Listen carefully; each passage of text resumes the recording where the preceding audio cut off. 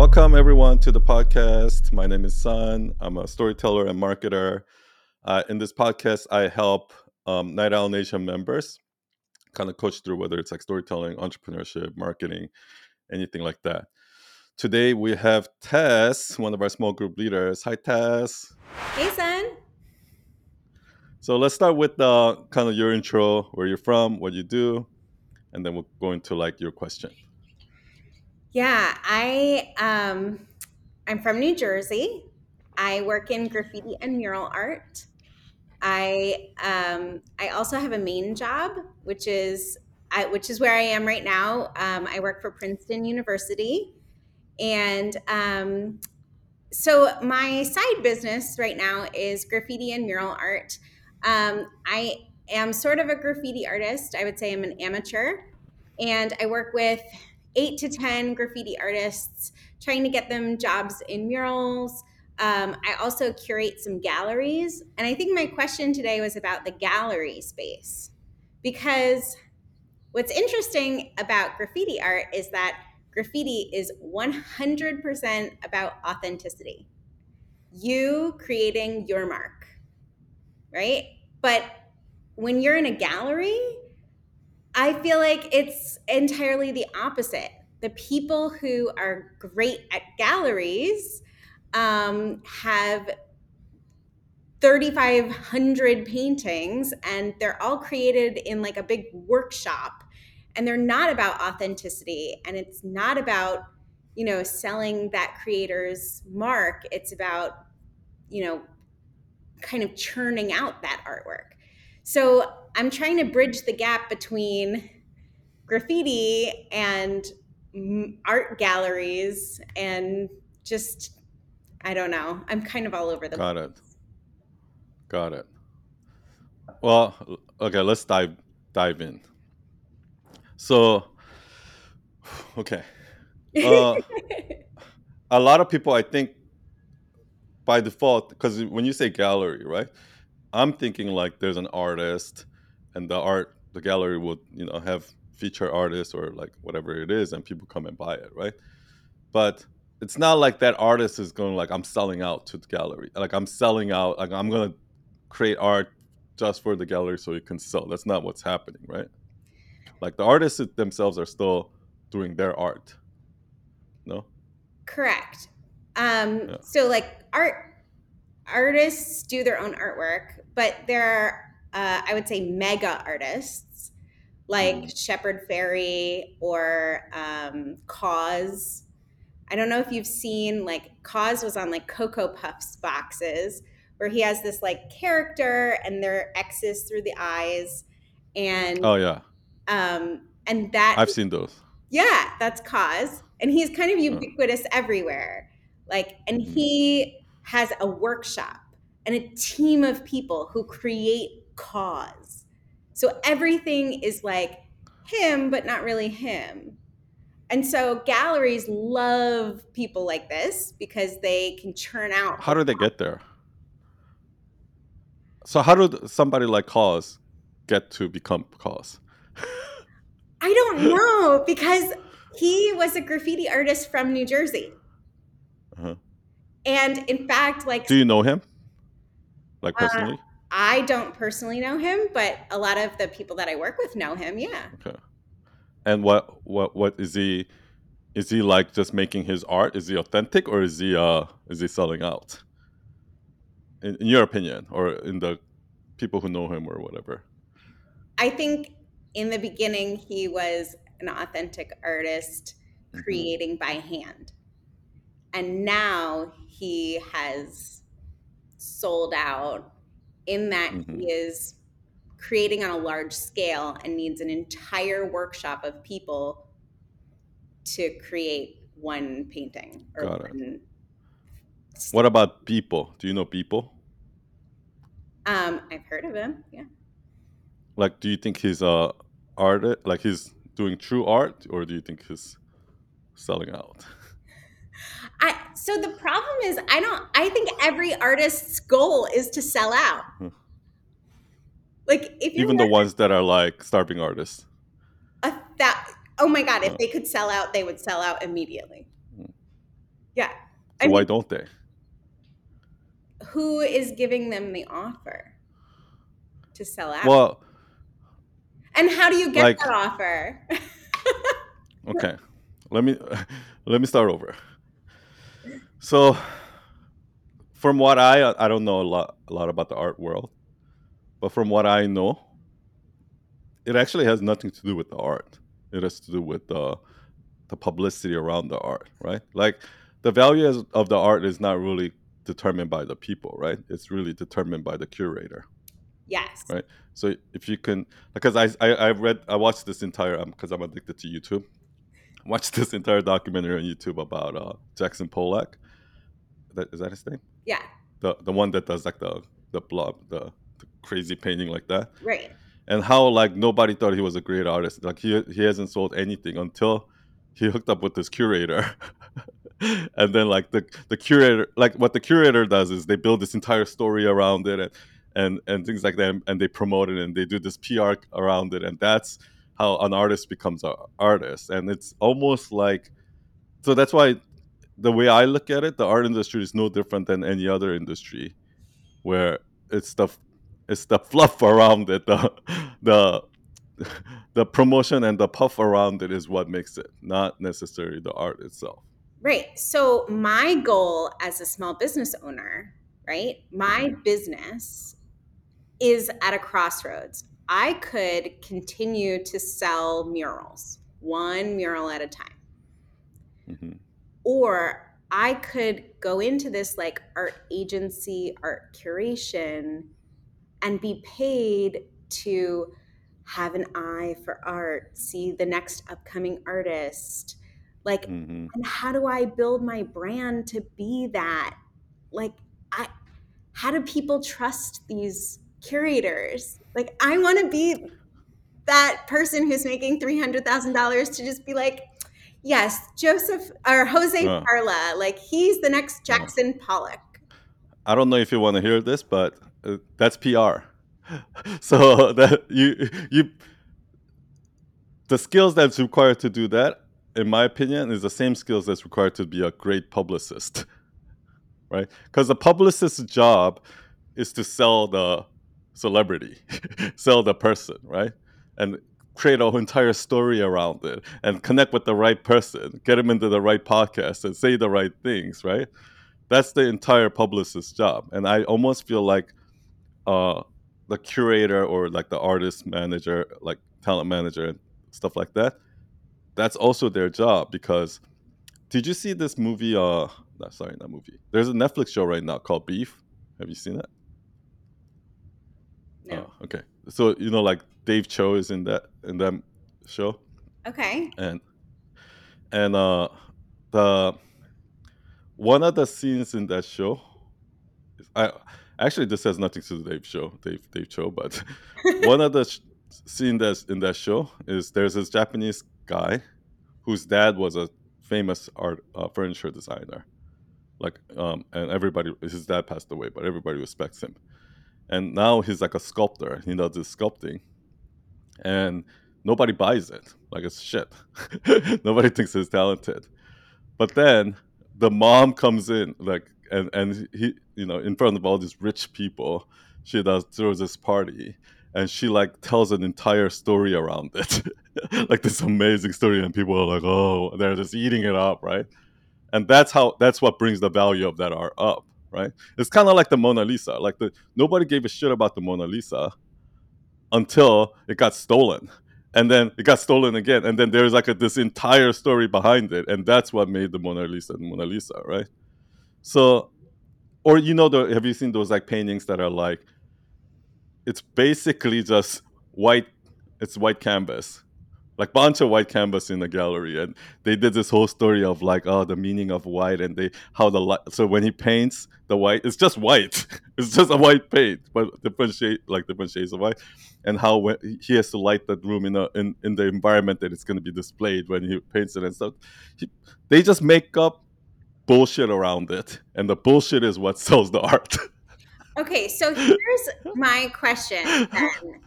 If like I'm really good at that. I will Mhm. just I'll just self promote for a second.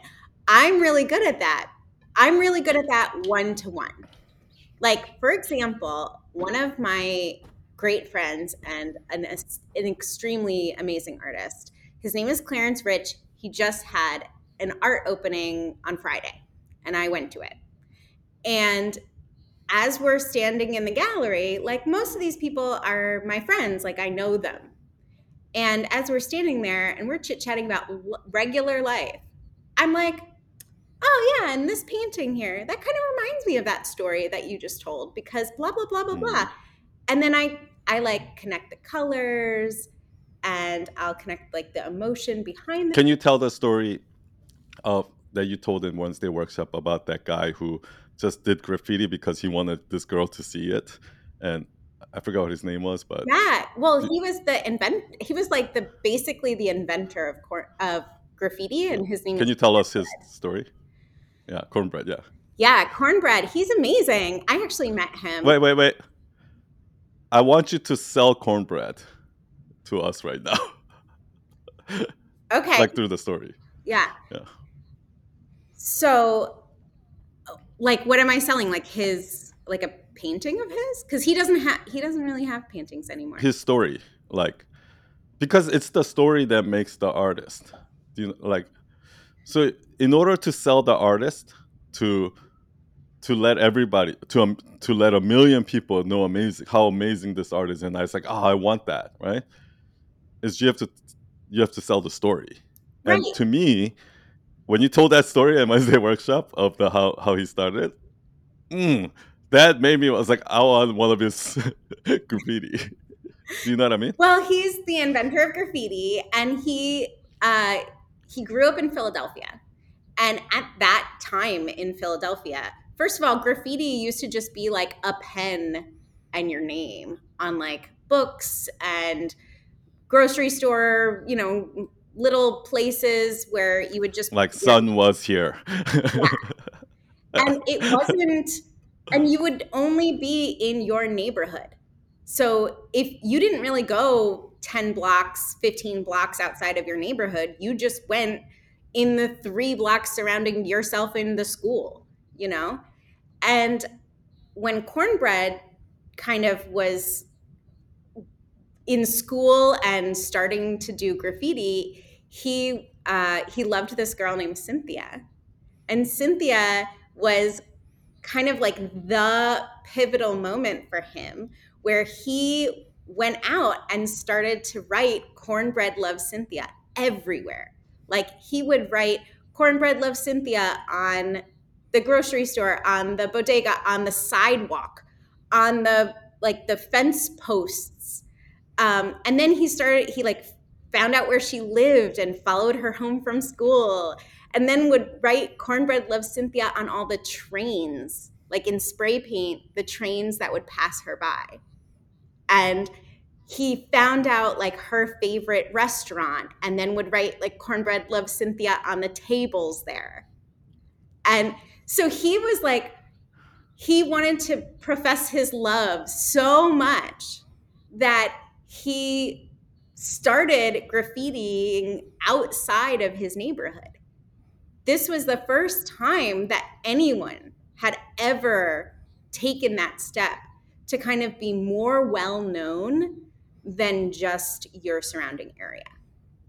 And that started what graffiti is today because he took the initiative and was in all of these different neighborhoods. And then I honestly don't know if Cynthia ever gave in and loved him back. But I mean, after that, he go became ahead. a legend. And so his tag like would be Cornbread, and then he would be Cornbread the Legend. So, and then this story came How out. did he become the legend? Well, he named himself, right? But was it people knew that story? People started to find him places and tag underneath him. So he would write Cornbread, and then people would tag their own name underneath. But do those people know that story? That the reason why he was doing it is to profess his love to this girl, Right. like, and he did it like. Okay. Yes, he would write Cornbread Loves Cynthia. And then underneath, other amateur graffiti artists would write their names. And then people would look for where Cornbread tagged, and then they would write their name underneath. So it became like a scavenger hunt for other graffiti artists. Like, where is Cornbread? Where's his tag? Let me tag next to him. I want to be as famous as Cornbread, right? So it became like this big movement um, So of. what happened to Cornbread now? So right now, Cornbread is an old gentleman. I mean, Does he sell art?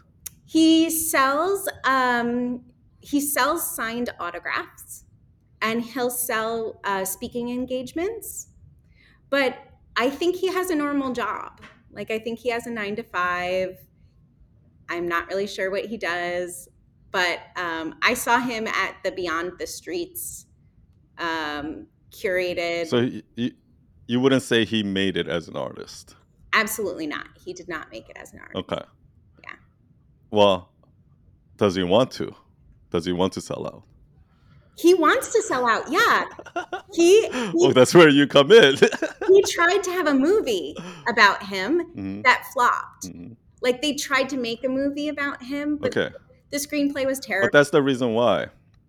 The reason why it doesn't work is because a lot of people have this mentality of, if I build it, they will come, right? And people do that on social media too. Like, I'm just gonna, I'm just gonna put out YouTube videos that's like dear to my heart, and as long as I love it, well, then nobody watches it, right? And that's the whole thing, right? Like, authenticity doesn't sell like that.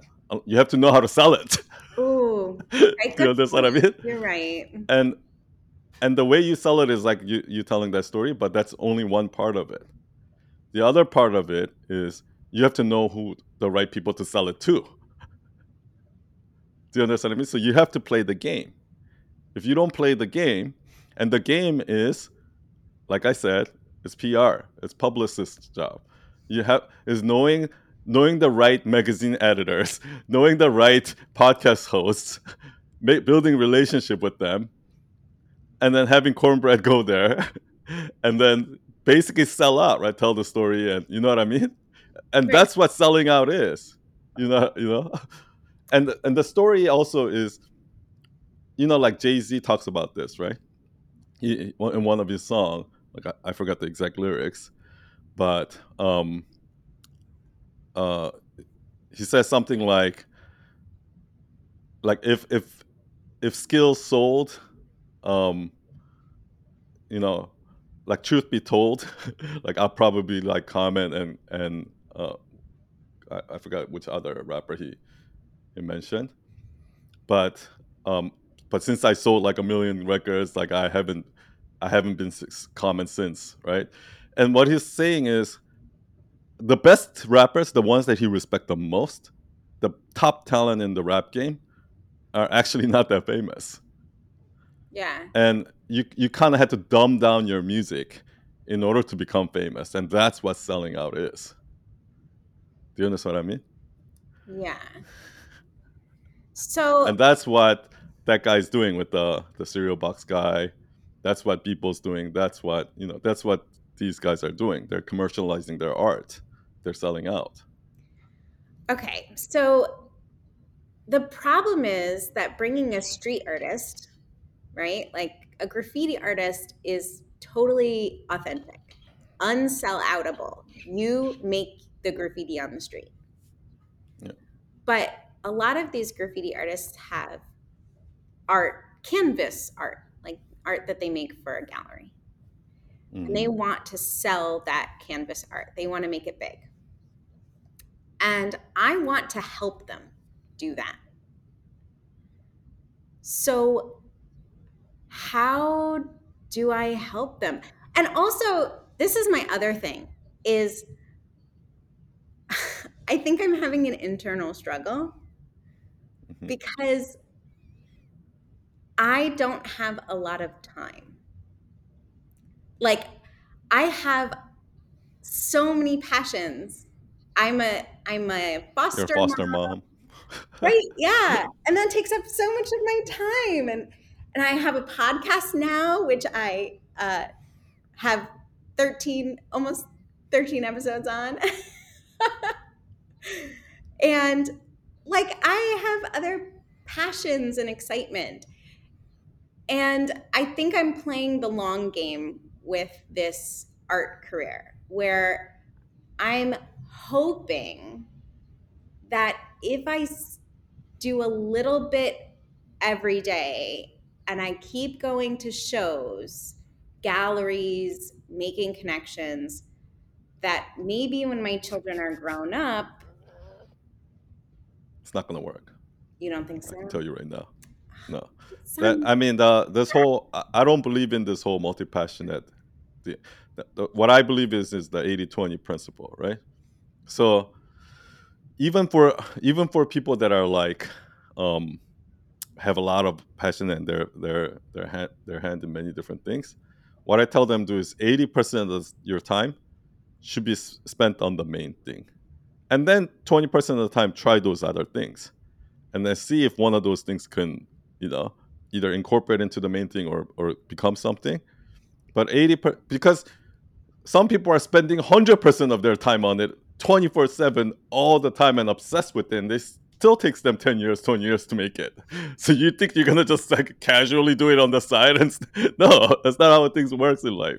Do you understand what I mean? yeah, Like i but it's so i great knew to that. hear. I mean, you can do that if you just want to feed your own ego and, like, okay, I feel like I'm having fun here, but it's never going to take off like that. It's so much work. I don't think most people realize, in order to become successful in anything, doesn't matter what it is, right? How much work it actually requires, how much work and grit and time it requires to, you know, be good at something. Do you understand what I mean? Yeah, I think. And I didn't even say 100%. I said 80%, right?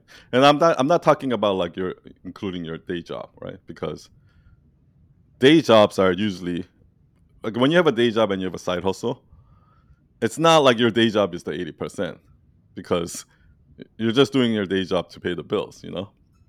So within your high side hustle, like basically like all your energy has to go into one. And then once you quit your day job, now 80% of that energy goes here, and then 20% of that energy goes some. I mean that you require, like, success requires sacrifices. Like for me, that's why I picked this, right? I knew in my heart that I need to stop spending time at Night Owl, my agency, in order for me to make Night Owl Nation something, you know, truly good, right? Turn. And I knew that even then it's going to take at least 3 to 5 years for me to get there. We're in year one. Do you understand what I mean? So I like, because of that, that's why, like, I knew that I couldn't be like doing Night Owl, my agency, while doing this and still trying to like toggle, like, and there's only just two things, right? Even then I knew it was impossible. So yeah, probably didn't want to hear that. But I also think that that's you when you double down on one thing, that's when most people actually will find passion in it. Because what a lot of people do is this: I'm a multi-passionate. I love accounting, but I also love yoga and teaching yoga, and I love also like health and wellness, and I'm into Enneagram and human design, and I'm also, all about Web3, and I love writing too. Right? And then they're like trying to like submerge up, and then they're like, I don't know, I can't pick one, blah, blah, blah. Well, those people are gonna live the rest of their life confused, not knowing what their passion is. But if they just pick one of them, doesn't even matter which one. If they just pick one and focus, zero in on that, and actually start getting really good at it, like let's say this is mastery, this is where you're getting really good. When you start getting really good at it, that's when it starts becoming fun. That's when it starts becoming like the first time you go snowboarding. It's not going to be fun. Like in the beginning, you're going to be falling on your ass, falling. It's not going to be fun. But once you figure out how to carve, it gets a little bit more. And then once you figure out how to do this next thing, it gets more fun. And then when it gets really, really fun is once you become so good at it that you're teaching other people how to do it, and you're actually making a difference or you're doing it professionally and people are getting entertained by it. When you're able to use that thing that you're really good at to make a difference in the world, that's when it becomes amazingly fun. Do you understand what I mean? Yes. It's So not like you pick one. The right one that you pick is going to be fun, and this one, that's not how it works. You know?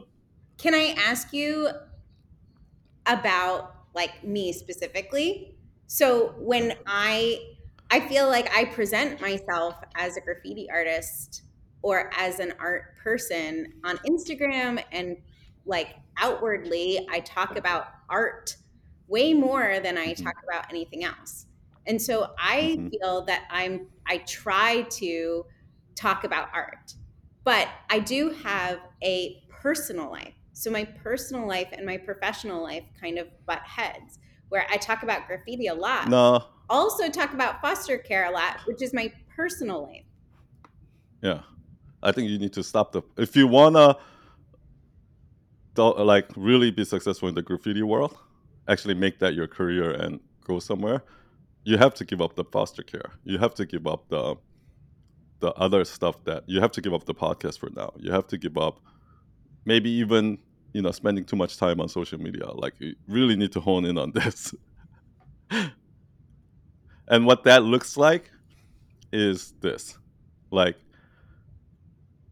making a list of every art editor, every art curator, every art gallery, emailing every single one of them every day, making relationship, going out to lunch with them, going out to, going to these networking parties, and just getting yourself submerged in that world by making relationship and like first being like having those contacts first, and then knowing how to tell the story of your artist, right? And then over time, the combination of the quality and the quantity, it's what's going to build your reputation. And then you get to a point where you start making connections and things. But those are all the legwork that needs to be done. Like if you want, like if a client comes to me and they want, if I'm a publicist and that's what they want, the first thing I would do is I would make a list of 100 podcasts that they should go on, and then start reaching out to them and start building relationship with them. The reason why the best publicists are famous and they get paid a lot of money is because they already have a contact with the editor in chief of New York Times. They already have a contact. They're already friends with the Vogue magazine. They're already friends with the Good Morning America producer. They're already friends with Joe Rogan's producer. Like they're already friends with them, so they can just get their put their client in there. That the highest paid publicist, you're actually paying for their Rolodex. Okay, but okay. So I should be a publicist, is essentially what you're saying. Is that Well, I think that's what our curator is. I think that's what art manager is. That's what, like, those people would not be who they are without those contacts. but someone like Jay Shetty, right? Hmm. Like he is a brand and he has built his brand and he is known for something and people want his opinion. They want Yeah. him on their podcast. They want him in their world talking about that, talking about things. Like, why can't people want me as an art curator? And then Okay. I would promote, Yeah. and then I would. You want the real answer? The real answer is you're not Jay Shetty. That's kind of. Most people are not Jay. Most people are not Jay Shetty because I've never seen anybody take off like Jay Shetty, where like just within a matter of 5 years, just a brand taking off like that. And maybe it's the combination of his British Indian accent with his green eyes and how present he is and his charisma and what I don't know what exactly it is, but it's the same reason why you're not Steve Jobs, you're not Elon Musk. There's only those kind of people come once in a lifetime. Do you understand what I mean? So we can't compare ourselves to that. Do you understand what I mean? Jay Shetty has such a great understanding of what people want that I told you, like when I was working with him, I would spend 20 hours coming up with this design. I would show it to him, and immediately, like just look one look, and he would be like, "Oh no, we got to do this, this, this." And then I see it, and I'm like, "Of course! Like, why didn't I see that?" Like, this guy is a marketing genius, and the reason why he's a marketing genius is because he just instinctively knows what people want. Do you understand what I mean? Okay, so if Like, I'm he going, doesn't know that he's a marketing genius. Actually, when I was working with them, I went through an existential crisis because I was like, "What the fuck?" Like I spent 20 years doing marketing, and this guy doesn't even have a marketing background. He's so good at marketing, like so. That's when I realized like some people are just born marketers. The people who go to marketing school and study marketing, they're actually the opposite. They suck in marketing. That's why they have to learn that. yeah, I agree. I You know what I mean? never went to Like me. marketing school. I work in marketing right now, and I never went to marketing school. And my boss is like, "Wow, that's a great idea. Everything you say is great." And I'm like, "I okay." But here's why I say you're not Jay Shetty. Because people like Jay Shetty, people like Steve Jobs, people like Elon Musk, you already kind of know when they're 19. like because Jay Shetty took off when he was like 23. Do you understand what I mean? So those people, it's very very obvious who the geniuses are, who the stars are at a very young age. Like But what people don't just become a star. But what I'm hearing from you is that I could be Jay Shetty if I market myself like he markets No, himself. no, Well, because then you would have already been there. but like I could be Oprah. She hasn't already, she was No, like 55 before. here's the thing about people like Oprah and everyone else is talking about. Those are the people those are the normal cases where people say it took 10 years to become an overnight success. So that's why I didn't bring up people like Gabby Bernstein, Mel Robbins, Oprah, right? The reason why I didn't bring up those people along with Jay Shetty, Elon Musk, and Steve Jobs is the difference is that those people have been grinding for 10 years under the radar. You didn't know that. And then all of a sudden, out of nowhere, they popped up. Just like how George Clooney, his career started basically in his 40s, right? And that's the normal route that you have to grind for 10 years underneath, like underground, and that's when you're really building it up. And then it just seems like an overnight success, but they're usually never overnight success. Do you know what I mean? Yeah, I want to be like that. I want to grind for 10 years and then And be what grinding I'm saying is looks like is going to that art exhibit every weekend, going to some event every weekend, meeting people, like talking to three people there, every week for a year, and then that three people turns into six people, right? Like it's kind of like how a comedian does it or like a musician does it, going to that open mic and making joke in front of that three people week after week after week, and then the three people turns into 10 people, and then a couple years later it turns into 20 people, and then 5 years later it's like 100 people in the room, right? And before you know it there's a line out the door, and then some agent sees it because they hear it through this person who heard it through this person, and then boom, you go on the Tonight Show, and boom, overnight you become a success. Like that's the path. Like that's what grinding. A lot of people don't know what grinding means. That's what grinding looks like. yeah. Like me, like when we first of all, I had to work in a corporate design agency, listening to just basically some creative director who knows nothing about design, giving me directions, and I had to like eat my ego and just do that for a few years until I started freelancing. Now I got to do a website for $1,000, and then grinding, and then like listen to clients saying make the logo bigger, make the logo bigger, grinding, and to a certain point, like I finally got this client, and use this client to get this client, and get this client to use that, and then until a certain point, like it just all of a sudden everyone knows about it, and then now I don't have to sell. But that's what grinding looks like. Grinding is not easy. you know, it's grinding. Part of grinding is doing those boring things that you don't want to do. That seems like even on Instagram, right? Part of grinding, like right now, how I'm on like think about it. I just went on Twitter 2 weeks ago, right? So now I'm grinding, right? Like for example, on Instagram, I can spend 2 hours making carousel, boom, post it, and it'll get 100,000 views. Okay, it was like and people going like, oh, this is amazing. Oh, that immediately I get the validation, 1,000 people sharing it, and then think about it. I knowing that now I got to spend 2 hours posting it on Twitter, and then get 6 likes, right? And I got to do it again and again, and I probably have to do that for the next 2 years. That's what grinding looks like. Even though it'll be easy for me to just post on Instagram, then my Twitter is not going to grow. Do you understand what I mean?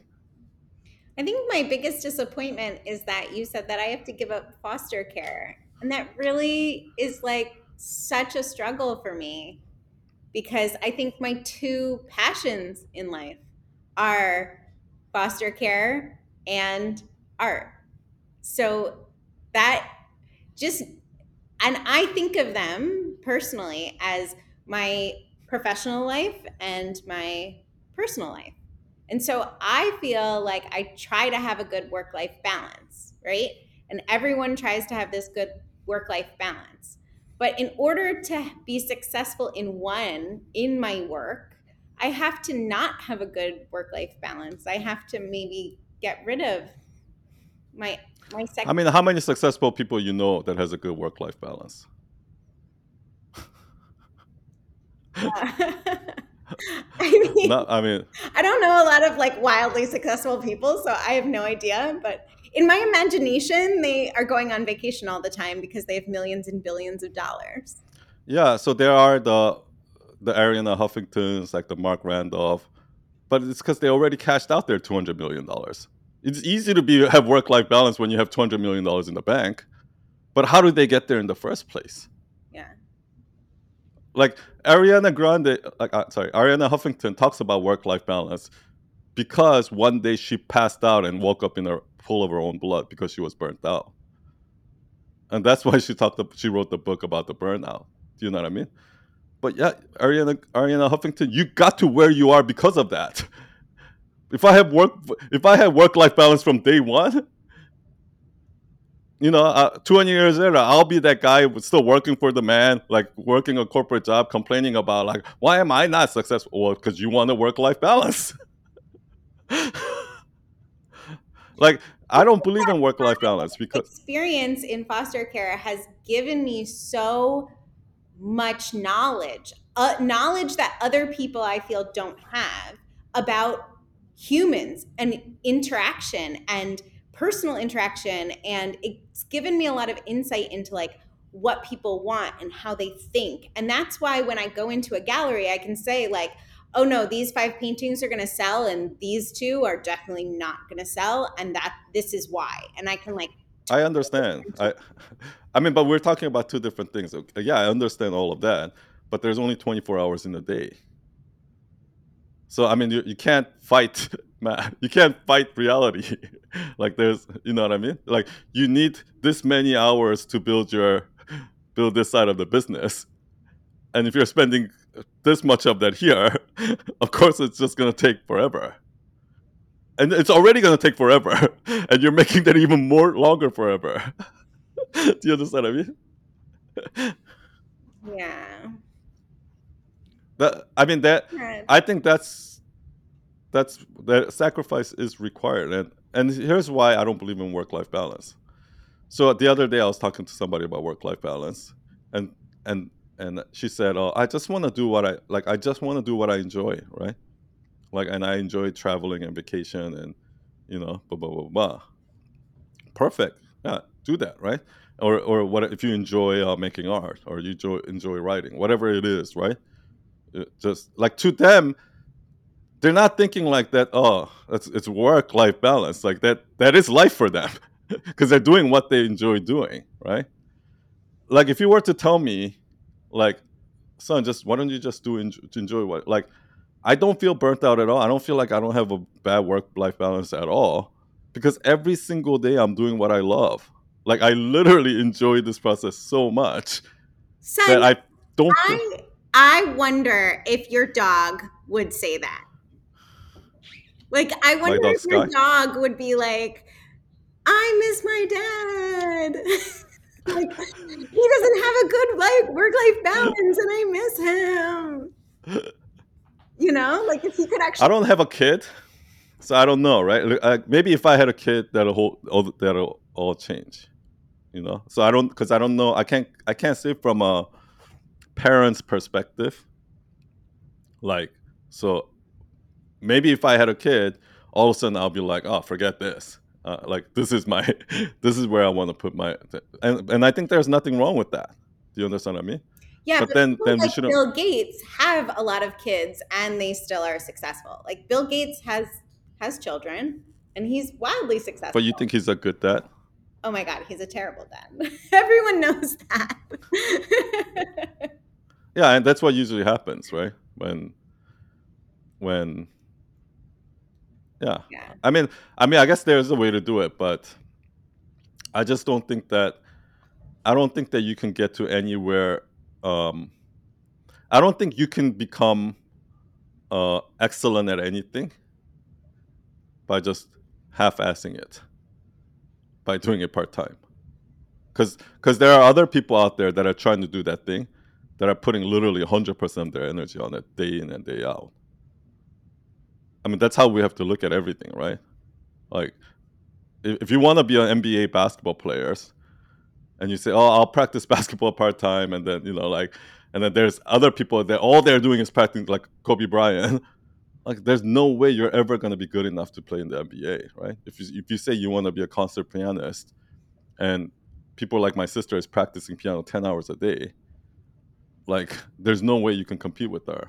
If you say, "Oh, I'll just practice a couple hours a day and I'll go hang out with my friend," like, it's that's why those like that's why I don't like this whole, younger generation of YouTubers and, Instagram going like, oh, talking about success and things like that. They have no idea what hard work really looks like. They have no idea what discipline really looks like. Do you know what I mean? Yeah.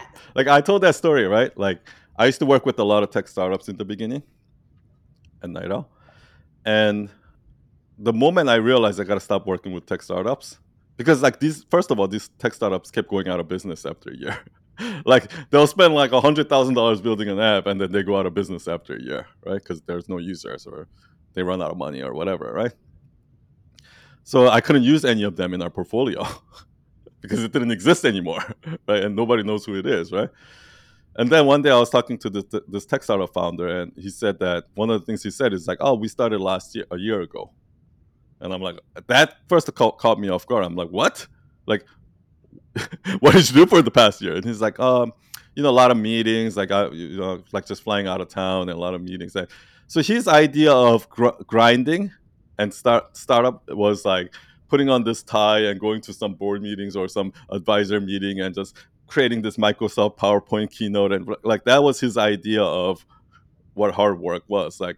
But the real hard work is sitting in a studio apartment with two roommates, sitting in the kitchen, coding 18 hours a day, building that app for 6 months, and then launching it. Like, that's what hard work really looks like.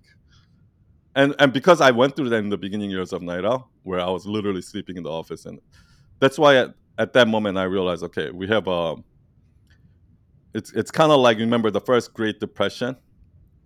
Somebody, I think it was Joe Kennedy, that said, um, as soon as you start hearing stock tips from the shoe shine boy, that's how you know you have a you have an inflated market, right? Like, when everybody's an investor. So that's at that moment. That's when I realized, okay, yeah, we have a fluff. Like, we have something in the air here. Like, something's wrong. Yeah. I guess I guess what I'm concerned about is that I am not an expert right now in art. I just really like You it. don't have to be an expert in law. but I for what you want to do. am an expert in childcare. In fact, I'm certified to be a parent. Can I tell you something? You know that you can be just as fulfilled in one as like it's kind of like what I said about the snowboarding thing before. You don't find passion in what you do. You either have passion or you don't. Like I'm so frustrated that people think that, oh, there's this one career out of these man out of these hundreds of thousands of careers out there. There's this one thing that defines me, and once I find that, life is gonna change. That's kind of like the people, those people that are like, once I find the perfect husband, once I find the perfect wife, then I'll be happy. But the studies have shown that they did a study of the happiest couples versus the unhappiest couples, and the only consistency they found is that the unhappy couples, they were also unhappy when they were single. The happy couples, they were also happy when they were single. Like, so it's kind of that old saying, like, I think from Nora Ephron, where she said, like, if you can't be happy doing the dishes, you can't be happy, right? So I guarantee you, it's not the Efron. it's not the thing that's gonna make you happy. Go ahead. Yeah, I mean, I just love her. She's a genius. And way early in my career, I was like, yeah, I'm going to be a screenplay writer. And then I was not at all. There was just so many things But you that could have been. It doesn't really matter. Like, it doesn't, whether it's screenwriting, childcare, it really doesn't matter what you pick. If you go all in on it and you become one of the best in it, you're gonna have you're gonna have amazing fulfillment in it. The thing is, down here, you're not gonna be fulfilled in anything when you're starting, like when you're not one of the best at it, right? So what everybody's looking for is they're searching for, oh, once I find that thing, I'll go all in. But the way you find that, the way you become passionate and fulfilled about something is when you've already gone all in on something. So it's counterintuitive because you're gonna those people that are like multi-passionate and say, oh, I like this, I like this, I gotta find the thing, right? Those people are gonna end up like spend the rest of their life searching. I hope to scare away. I hope this message right here scared a lot of people into waking up and stop doing that, because it's a terrible way to live life. That's why I hate that book, Start With Why.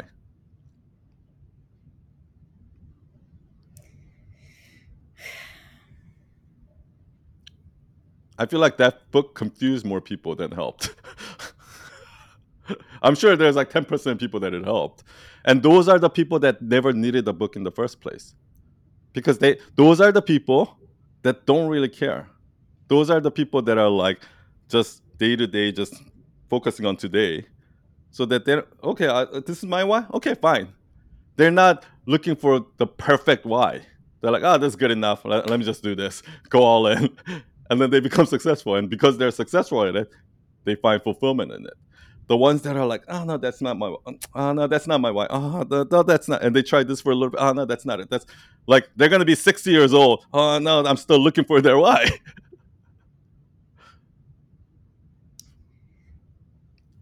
I'm concerned that so I have this thought that I am a really good parent. And my husband and I have had a lot of children and a lot of different situations and a lot of different age ranges. So from birth to 19 years old, I've had foster care kids within all of those spans. I've had 22 children. And the average person has about 2 children. And so my sample size is giant, and I'm very good at this.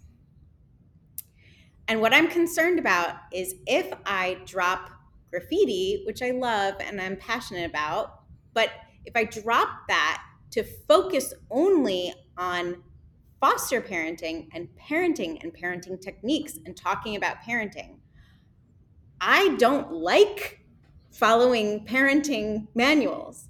I don't personally enjoy consuming that content. And so Me will neither. right. And will I No, no, no. What I mean is, I like making Instagram posts, and I like putting out content, but I don't like consuming content. It's most people that are the best at what they do are like that. That's how you make breakthroughs. That's how you bring something new to the world. Like the fact that you don't follow the, like, it's like Phil Stutz, right? Like Phil Stutz is probably the most famous psychiatrist in the world, right? He has his own Netflix movie, for Christ's sake, right? But the reason why he is there is because he does it differently. That he says, oh, that the therapist not supposed to give advice. Like, oh, you just sit there and go, oh, how does that make you feel? Like that bullshit therapy. He he hates that, yeah, right? it's like no And that, tools. I'll give you some yeah, and that's why that's why he's where he is. Like you don't get there by just doing what everyone else does.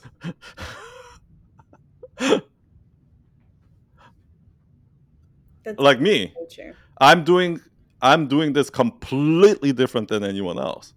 If I'm just gonna make another, you know, a six figure launch course or another 10K a month course with here's the modules, here's a Kajabi, boom. If I just do another one of those things, like, what's the point of that? There's already a million of those out there. However, however, in your community, Mhm. you have people who have been with you in other communities. In fact, some of your core members, one of your core members has been with you for in other capacities. So that I don't know if that's really true, son, because like What do maybe you mean? you are doing something different, but that member or many of your members have followed you from communities. I think Rob is a good example of that, because I think the people that are the most hardcore members are the ones that went through the B school, went through the Porterfield, Amy Porterfield, that went through those programs and had a similar experience. Like, 'cause I went through all those programs too. Trust me. I and and listened to Tony Robbins, did the landmark, did all of that, and then it still didn't help. So these people are my most dedicated followers, because these people understand that that doesn't work, and that I'm saying something different here. Do you understand what I mean? The ones that are actually kind of new to Night Owl You're Nation letting without them any, design your community. Is that like I mean you're allowing them to design your community, and I mean it is possible, although not probable, that they will design your community in the way that like has already been done or the way that feels familiar no, to them. they're gonna design it the way that they want. The communities are gonna the community if the because community is not one person, right? It's a lot of people. So what's gonna happen is the community is gonna get designed the way the community wants, not what this one person wants, not what I want, not what this one person wants. It's gonna do the best for the community, right? The problem why that doesn't work in other communities, and the reason why when you go to one of these marketing communities, or when you go to these conferences, right? As soon as you walk in, like you just feel like everybody's just trying to get you in their lead magnet, and they're trying to sell you, blah blah blah, like all that thing. It's because, like, the at the end of the day, what the top of the community wants is more sales, more money. Do you understand what I mean? Like, so it's not real. Like, so they've kind of abandoned the community, almost. Like, that's different. Like, yeah, I don't know what else to say about that. I mean, I'm just curious. I You know, I actually think for if you're you, trying to do something fully different, right? Like if I'm trying to do no, parenting I'm not trying to do fully something fully different, fully different, you know, I think it's going to be and like you're not trying to do something fully different either. There's a difference between. I also hate those creative people who are like, oh, everyone who does this is wrong, so I'm gonna do it this way. Like trying to be different for the sake of being different. That's Okay. like that's just like people who just wants attention. Like I just want to be different so that I'm unique and like I just want attention. That's what that is, right? It's the people that are like it's like the naked cowboy or whatever. Like they just want to be different for the sake of different. That I feel doesn't mean it's like better. I've been those people in the past. When I was younger, I was totally those people. No, yeah, a lot of people are like that, but I think we need to understand at some point that what I want to do is I want to create something that works. And if in order to create something that works, it has to be different than what's out there because what's out there is not working right now. I am gonna use some of those things that works here. I'm not gonna completely abandon it, but then I'm not gonna do something just because it's different. If it doesn't work, I'm not gonna do it. Do you know what I mean? And it's gonna be the same thing for you. You're gonna do the things that works for parenting from your personal experience of raising 22 kids, because nobody has ever had that experience. Maybe somebody has been working a daycare where they're like, but those people, it's not the same, right? Because those people, it's not their kids. At the end of the day, they can care. It's a job for them where if this kid's crying, like I've seen it so many times, like in this like daycares or like those kind of places where I can clearly see it. They don't give a shit about the kids, right? But when you're like foster mom that are actually raising 22 kids, you come from a completely different place, and you're gonna realize and you're gonna learn things that those books like that actually is not different than what those books say. Like how what those books, those things, how that hurts. You're gonna understand those things, and when you start teaching it from your own personal experience and personal learning, it's already gonna be different. Not because you want to try to be different, but because you're just doing what worked for you. And there maybe that's the thing, right?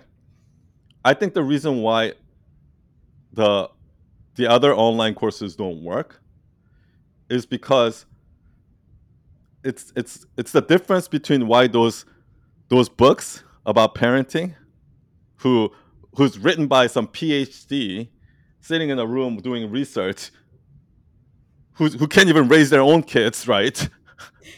Oh my Are God, doing psychologists are the worst. They raise like the worst children. Yeah, and then they write some book about it based on research, and that's why it doesn't work. The same reason why those online courses don't work is because these guys are just marketers that are like put together some course and be like, oh yeah, all you gotta do is you just gotta be 2 steps ahead, and you just like just teach them what they know, and then they spend 80% of the time on how to build leads, how to generate like. So you have a bunch of marketers teaching. Of course, they're not gonna know how to teach. Like I think it's different when you're actually in it. And that's the reason why I do this. That's the reason why this is the fourth call I'm doing just this morning, right? That's the reason why I was on the call with. That's the reason why I was in the call with Elif before. You're like a psycho. I don't understand how you have any personal time. But the thing is, I truly, you spending time with your foster kids is like me jumping on these calls, me teaching that class live, because there's a difference between me thinking, oh, this is the right way, and I'm gonna teach it, record it, and then just okay, all of you guys have it, versus me showing up on Zoom every single day, trying this. That person didn't. Like, here's a good example, right? You know how right now I talk about the myth truth thing, old you and I discovered that nobody was doing that, and then now what I'm discovering is because I'm putting that out first, people are so concerned with the old new you knew the transformation lesson that they can't go in their heart to that moment and really just let themselves discover what really happened, right? Because they're like, what's the lesson here? Oh, like they're in their head, not in their heart when they tell their story, right? So now what I started saying is like, forget about the lesson for now, forget about the old you new you, and just go to that 5 second moment in your memory, in the heart, right? And then once we discover, okay, what is the actual lesson there, then we'll apply that, right? But then when I did that, a lot of people are like, I don't have a 5 second moment. I haven't. So this week, I literally talked to 10 different people trying to help them through the 5 second moment. And last night, finally, what I realized is the most of these people don't have a 5 second moment is because breakthroughs happen like this. Breakthroughs are like, it's like a series of steps. and then breakthrough happens here. So what happens was there was a series of like little interesting moments that you recognize the pattern, and then at one point there's like, oh, that moment where. So that's what I realized last night. But the thing is, if last year I'm like, I'm gonna make an online course and blah, blah, blah, and just put it out, I would have never learned any of these. That's why there's a difference between a practitioner and some theory person who teaches. And that's why I don't think I've never met a marketing professor who's actually good in marketing, because they've never done marketing in real life. All they did was taught marketing based on textbooks and universities. Like, if you're really gonna be good in business, you have to run a business. If you're really gonna be good in parenting, you have to raise a lot of kids. Like, yeah, if you really want to be good in, like storytelling, teaching storytelling, you have to teach a lot one-on-one to figure out what works and what doesn't work. And that's the grind I'm putting in right now. I'm not making no money. As a matter of fact, I'm losing a lot of money every month right now. And every day I'm hearing it from Gigi, like, like, do you know what I mean? But the reason why I'm going through that is this is me putting in the grind. This is me rolling up my sleeve, getting my hands dirty, and figuring it out. And once I figure it out, the rest will come. I think that's a good perspective. And I think I struggle personally with it. I think I struggle. I just think like I want to be. I think everyone in general, everyone wants to be like you. You give your opinions and people follow them, right? Like Jay Shetty gives his opinions and people follow them. And my opinions in art are new still. They're new. There was a time when I gave opinion and nobody gave a shit. Enough. Yeah. Like, you think I started out like this? Right. I haven't done enough in art to say this is it. You know what I mean? I haven't done enough. But I have done so much work in parenting. So much. Like, it doesn't matter in the beginning. Like, I've done a lot in marketing, and I know a lot about marketing. But in Twitter, everyone ignores me right now because nobody really knows. Like, 90% of the world doesn't know the difference between good advice and bad advice. Okay?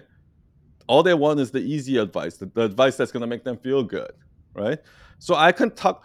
So right now, if you go to my Twitter, all the people that are like really engaged with my content are actually old, successful businessmen.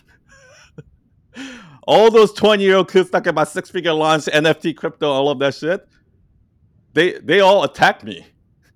They say, you don't know what you're talking about, son. Old businessmen know exactly and have been through it and know exactly what you're about. Like, they trust that. So that's why my advice is resonating with them. But with the younger kids, that 25-year-old kid who has 350,000 followers, that's who they're going to listen to. And if I go against them, I'm going to get attacked. And I have to go. That's my grind right now. So nobody can skip this step. So I guarantee you, when you start talking about the parenting stuff, you're going to get attacked.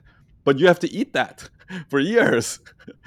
And then you'll get to a point where people listen to you. You know how many people hated Gary Vee in the beginning?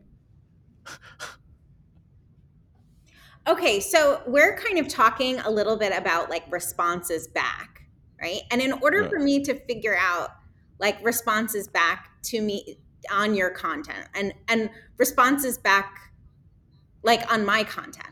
So when I post about graffiti and I post about art, I get a ton of responses like, oh my God, I love this. This is great. Looks super cool. I didn't know you were into that. Kind of like floaty comments. And then when I talk about parenting, everyone, like I just got a guy at my work. I just posted about parenting with my foster kid, how he doesn't want to get in the bath. Oh my gosh, this guy reached out to me and he was like, you're right. Let's talk about this. And I got like a whole discussion about what's the best everything for it's actually helping them. And talking about the bath and talking about his struggle and da da da. And we went on for like an hour-long conversation. Just one person. So I got That's what you one want. person response on my parenting that was in depth. And I got 100 comments on my responses about graffiti. That is just like, Yeah. yay! It's like the depth versus shallow, like breadth, right? So I'm having this struggle. Like, what should I choose? It seems like everyone really loves graffiti, and that's so fun. And, I'm having this choice of like, no one really cares about parenting. Well, you think those people that are like, oh, that's cool, cool. You think those people are gonna help you in your graffiti career at all? No, they won't. Yeah. They're not going to. The people that are gonna help you in the graffiti world are, like I said, those connections. Yeah. Do you understand what I mean? But here's what's gonna here's the reason why I actually think you should double down on the foster care and have the graffiti thing as a hobby. Like that when you just as a leisure time, right? Like maybe on one weekend you like. But I think your main thing should be foster care because number one, you're you're expert at it because you raised 22 kids, right? And you just give advice from your personal experience. What's going to happen is the exact thing that happened to me because I'm giving experience from everything from my personal experience. So what's happening in Twitter right now happened to me exactly in Instagram too in the beginning, right? Like like nobody thought my content was good because that's what if you walk up to 100 people and give them the book The Odyssey, like those people have no idea that's actually a good book. Like most people cannot tell the difference between a good advice and a bad advice, a good quality and bad. Most people cannot. Do you understand what I mean? So that's why when you start and you give good advice, there's gonna be people that are like brand new parents that doesn't know anything about parenting, but they read all these books, or there's like some professor of psychology or whatever. They're gonna be like, no, that's wrong, and blah blah blah blah blah. They're gonna and nobody's gonna care. But then there's gonna be that kid, that mom with the 6-year-old kid who's dealing with this problem in real life. They're gonna be like, oh my gosh, that's exactly what's happening to me right now. And that one person is gonna care, okay?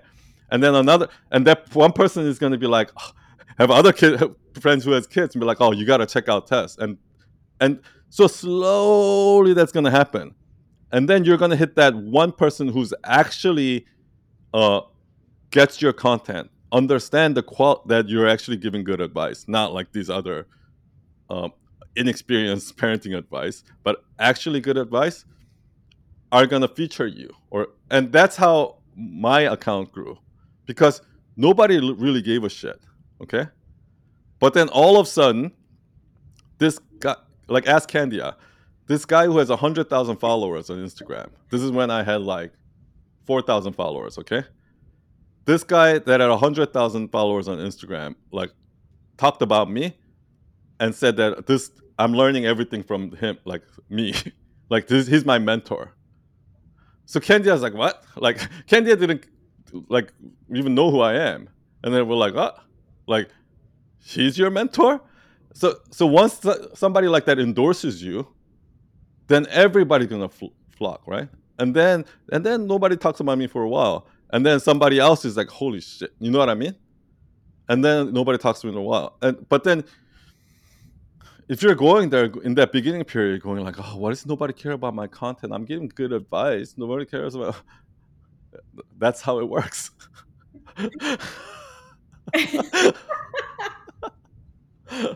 Or you can sell out and you can just give the bullshit advice that you don't agree with, Yeah. just to grow your account. But I didn't do that. Yeah. So one of the things that I get like super complimented on is my interpersonal skills, right? Like how I show Yeah, up on Zoom and I'm really yeah. energetic, or like how I, You're create really good with people. Yeah, when I'm really good with people and I like create communities a little bit, right? And I think a lot of that has come from trial and error in communicating with my foster kids. Like I believe that. They are the most sensitive people in the world.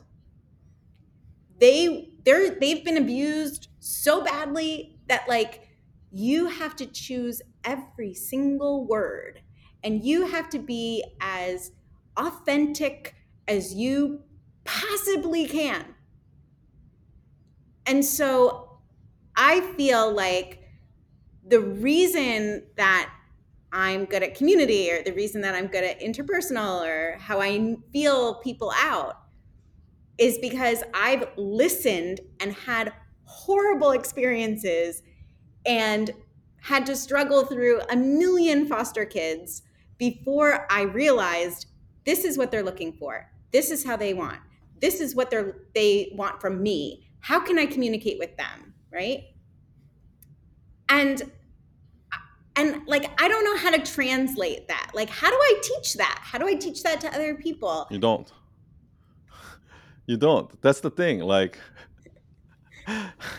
it's like if I were to say, "Oh, I don't know how do I translate." Like, what? It's automatically gonna happen. Like, okay, maybe I can draw a picture of like. I'm not saying this is exactly the path that it's gonna go, but I just want to draw a picture for you, so you can kind of tangibly see what, like, because when I say, "Oh, you just do parenting and just do it to be yourself," and then it's gonna take some time, but it's gonna happen like that.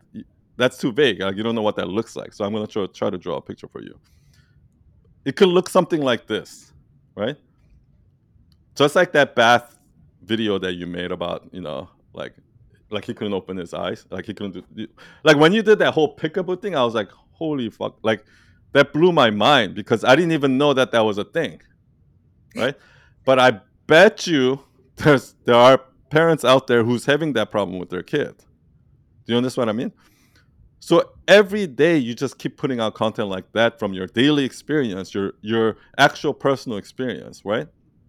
What's gonna end up happening is you're gonna grow an audience of parent like moms or dads who who's gonna start following you for your advice, right? On Instagram, TikTok, or YouTube, whatever, right? And then now you have a community. And most likely what's gonna happen is you're gonna be like, oh, let's jump on a Zoom call every week, guys, and and maybe you'll create your own Night Owl Nation of parents, right? And then that's where your community building skill comes in, right? And then like it's just naturally gonna evolve. Like you can't be like, I'm really good at this, how can I force this into something? Like that's not how it works. Do you understand what I mean? Like Yeah. most people find success in what they do accidentally. Like every one of those success story, when you watch it, it sounds like, oh, I had no idea, I just stumbled, like Dave Cho. Oh, like, oh, they couldn't afford me, so they just Facebook just paid me in stocks, and then I just did that. Everyone stumbles upon it accidentally. I was trying to get Chris Do to follow me for so long, and he would just not give me a time of the day, right? And then I went off Instagram for a year, right? And then I literally didn't post for a year. I didn't even check DMs. And then out of nowhere, he follows me when I haven't posted in a year. How did that happen, right? Because everybody around him was like, hey, Chris, do you know Sun? Have you seen Sun's content? The right people around him have told him that. And how do they know? Because the right people have told them. And so everybody's trying to please the algorithm. Everybody's trying to do this fake shit. Or how can I, like, they're trying to hack things and force people to like them. But if you're just doing it right, then people share it. And right people, I would much rather have one right audience share it to the 10 right people than the algorithm shows it to 10,000 people that doesn't really care. Because those are your real audience, the ones that are raving about you. They're like, oh my gosh, you gotta check out Tess. Like she has the best parenting. I literally follow every parenting advice on Instagram, and they're all bullshit. Like you gotta check out Tess. That's what you want. You want the right people to do that, not everyone to follow that. That's meaningless. Yeah. This didn't go the way that I wanted it to go, son. I think it went better. I was expecting I, too much from this conversation. Like, here's how you can be a great artist and art person. And then I was like, wait, I'm not good at PR. Like, not that I'm not good at it, but I'm okay at PR. you could be good at it if you double down on it, but what I'm trying to say is you already have a thing. You're already sitting on a lottery ticket. You're just too scared to cash it in. It's like what? Remember, it's what Ben Affleck told Good Will Hunting, right?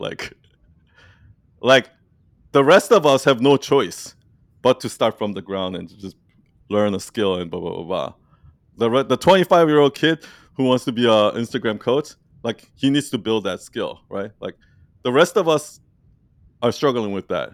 You are actually literally sitting on a golden ticket that you don't want to cash in. Because I don't like to consume that content. And like I said, I don't like consuming marketing content either. The reason why I don't like consuming marketing content is because when I consume marketing content, what I see is like, here's the 5 ways you can hack the algorithm. Use these hashtags. Use this. That's why I don't consume those content. Or somebody sitting here be like, oh, just be yourself and be authentic. Like that's why I don't like consuming content, because I know that those are all surface level bullshit advice. I give like deep down practical advice with examples and like all from personal real life like experience, right? But nobody wants that. Why? Because this takes more work. That's quick and easy. That sounds good. Like if I say, oh, story brand, there's a character who has a problem, who finds a guy who teaches them a lesson. Like, oh, that sounds amazing. Okay, I'm a yoga therapist. How do I apply that to me? Right? But I actually want to help the yoga. I actually want to help the yoga therapist, right? And I'm giving them, and I'm actually working with these people to try to figure out, okay, what is it they need to hear? But that's hard work. So no yoga therapist wants to hear that. And then all of a sudden they hear story brand and be like, ooh, that sounds good. And then they pay $2,000 to buy and be like, oh, that didn't work. And then they come to me afterwards. Like once they've wasted 10 years trying to do that, and then they're like, okay, I actually think Sun's message is resonating with me. But 10 years before that, they'll never. That's the person that doesn't know the difference between some shitty garbage book and the Odyssey. Do you understand what I mean? Yeah, no, I mean, totally. Yeah. One of my coworkers is reading a book about parenting right now, and she was sharing with me, like, oh, if the child is doing something bad, right? Like if they're coloring on the wall or something, you take the crayon away and you say, that's one. And then if they color on the wall again, you say, that's two. And then if they color on the wall a third time, you say, that's three. And then you put them in timeout. Okay. I'm like, what do you mean you wait 3 times for the kid to color on the wall? Are you insane? Are you insane? Like, that's stupid to me. Why would you do that? Why would you wait at all? You don't wait. Yeah. Kids learn when you immediately correct them. In fact, people learn when you immediately correct them. If I interrupted you, son, and was like, no, that's not good. Like you would be shocked. You would learn immediately. Yeah. You would pay Yeah. attention. You would be like shocked into it. Yeah. Like that's just how people. It's because that sounds good. That advice just sounds good, but it's not. It doesn't work in practical world. Like those are the advices that gets the views, right? The one that sounds good, that'll never work. But so anybody who's not really experienced will eat that shit up. But any parent who's been raising kids will see through that bullshit, right? Like it's like that time when you said, most parents do this, right? They say, oh, no iPad in the car rule. And then when they get lazy, their kids are crying, but like, okay, they'll break their own rule, right? That like Right. that that kind of stuff is like the thing that really hits home. You know what I mean? Because as a parent, we know we do that. Yeah. And Do you know what I mean? you totally can do that. You totally can break your own rules. I think you just have to like have conditions about it. Yeah, but you have to be clear about it. But most people don't do that. Like Yeah. they're confusing the child by saying one thing and then acting one other thing, right? Or something like that's what you were saying about the rules at Night Owl Nation. So that really hit me deep. I'm like, oh, that's so true. Like you know. So when you say the truth, somewhere deep inside we know it's true, even if we don't want to hear it. So that's why. The reason why. Let me ask you a question. Deep down inside, when you read those books and things like that, like, do you know that you can do better? Do you know that you can do better than them? You can teach better than them?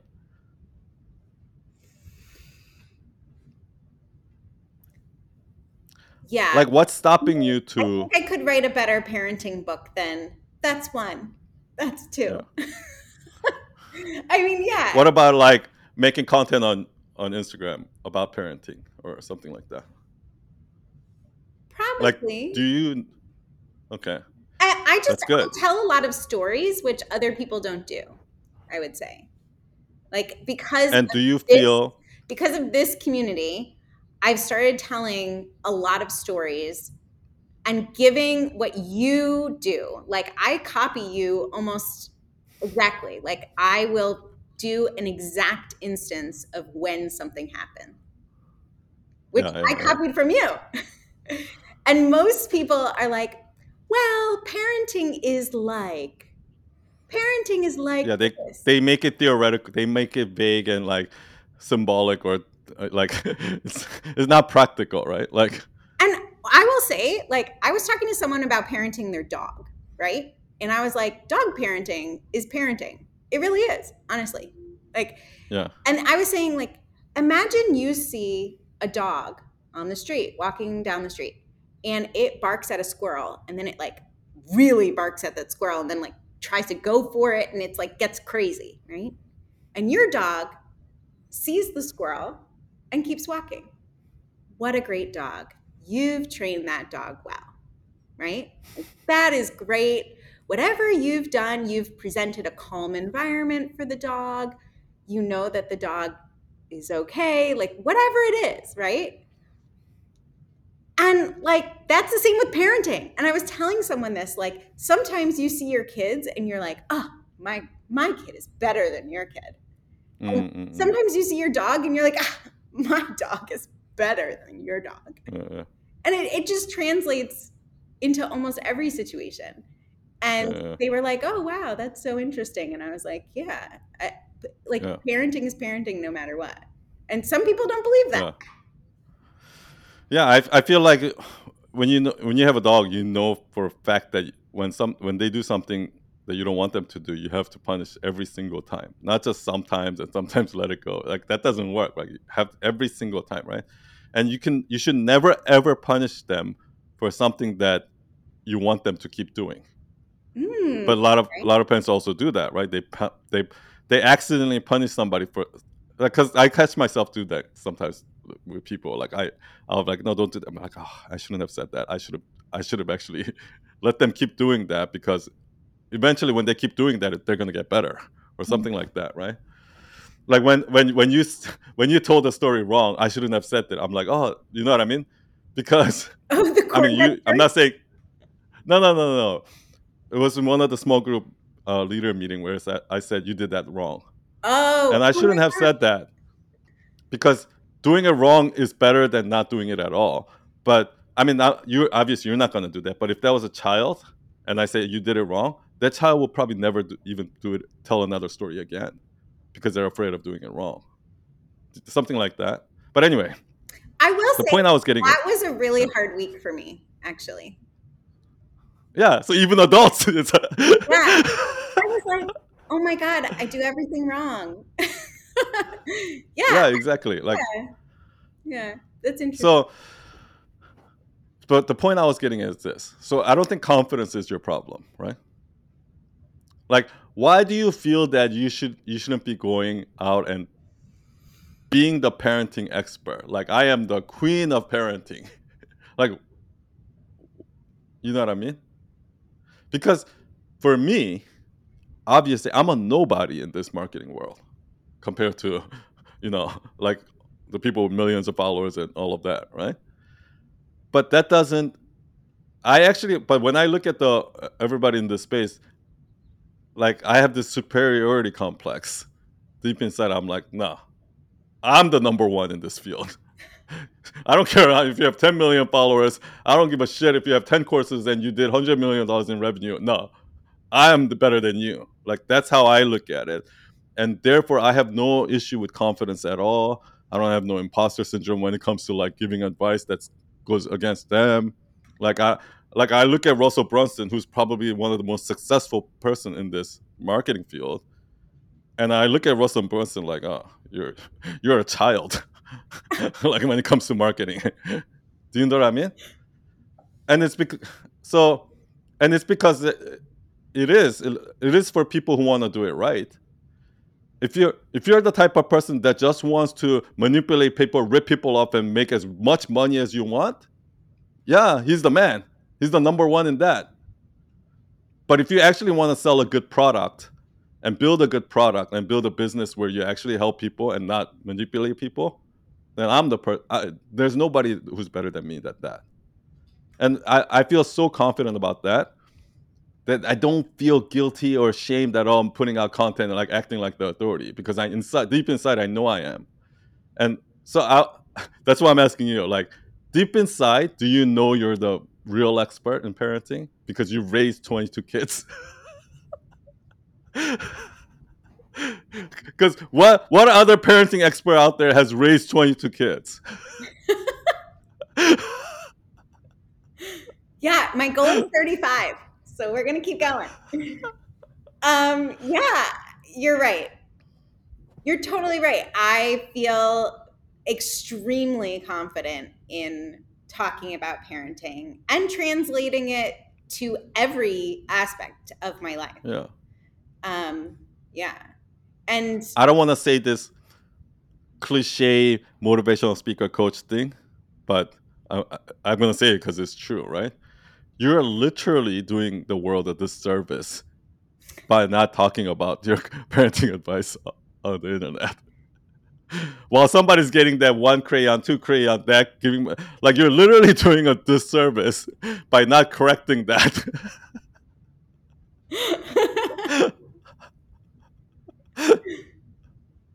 okay, that sounds good to me. I mean, I guess I should double down. I should double down. Yeah. I mean, from outsider point of view, me looking from outside, like, it's so clear. Like it's not even it's like a no brainer. Like what? Okay, graffiti, which you're like a hobbyist, yeah, and then you have this thing you're expert in that you can probably do better for the world than anyone else, and you're trying to sit here and make, okay, what should I do? But I really What? love graffiti, and it's so fun. That's why I do it as a hobby. That's your hobby. just like traveling, just like going out to eat at restaurants, just like watching TV. It's a hobby just like that. It's not your 80%. It's true. I guess why I went into graffiti is because I wanted to help people. Like I wanted to help my friends. This is what's gonna happen. Once you start putting out parenting content, and then once that community starts happening, you're gonna get so much fulfillment from there that you're not even gonna think about graffiti. You're gonna quit your job, and you're like, it's gonna be a whole new thing. Like I don't think you realize how much fulfillment you're gonna get from this thing once you go all in on it. Okay. At least try it and then prove me wrong if you don't agree with me. No, I think I'm afraid because I think that you're right, and I think I'm afraid of it. And you know What are you afraid of? I have one of those complexes where it's like I want clients, but I really don't want clients. Because then I'll have to like interact with clients and do things, you know? Yeah, so that's why I started out by just putting out, like, I'm the same way. So that's why I started out by putting out content first. So you don't have a responsibility, or you don't have an obligation or anything like that. You can take a week off if you want. You know what I mean? Yeah. And then the reason why when I first, like, to be honest with you, part of the reason why I made the Night Owl Nation $5 a month is because if I charge $3,000 things, or if I do, like $2,000 coaching calls and things like that, I don't know if I can handle that pressure. Like, I'm gonna feel so obligated to help every single person, and it's the reason why I didn't do the high ticket course. And I just, like, but if somebody's paying $5 a month, which costs like 1/5 of a book, which nobody even reads, like, I don't feel obligated. Okay, do you understand what I mean? Yeah. Pressure. Yeah. But I do it because I genuinely love it, and I actually didn't even think that I'm gonna love it this much. I actually was kind of, in the beginning, I was a little bit afraid, like, is this fire gonna die out at some point? But I'm so surprised that, like, every day it just gets better and better and better. And and the reason why is because I'm not putting my pressure on, oh, how many members do we have? Oh, one rep. Like, I'm not putting any pressure on that. The reason why it gets better and better and better is because this is what I love doing. Do you understand what I mean? Like, Yeah. It's really cool. You're really cool. you're really cool, Tess. I've told you that before, but yeah, I'm really glad you're in the community. You're really, like, when it comes to community and people, like, you're really the glue that holds Night Owl Nation together. Like, because your energy is it spreads, and it really is contagious. And yeah, so thank you so much. Thank you. Yeah. I like it here. And I like you. And I like Gigi a lot. We're going to be besties. We're going to be Yeah, you and Gigi are, like, really similar in the sense that Gigi also loves, like, people, and just talking to people and things like that. So Yeah. thank you so much. I can't believe we talked for like hour and a half already. Oh my gosh, I'm so sorry. I went over time. No, it's good. The overtimes are the best ones. So thank you, Tess. Thank you for the amazing conversation. Thank you for all the inspiration and the love that you give to the community. Um, hopefully you walked away with something here. Thank you all for listening, and cheers, everyone. Bye.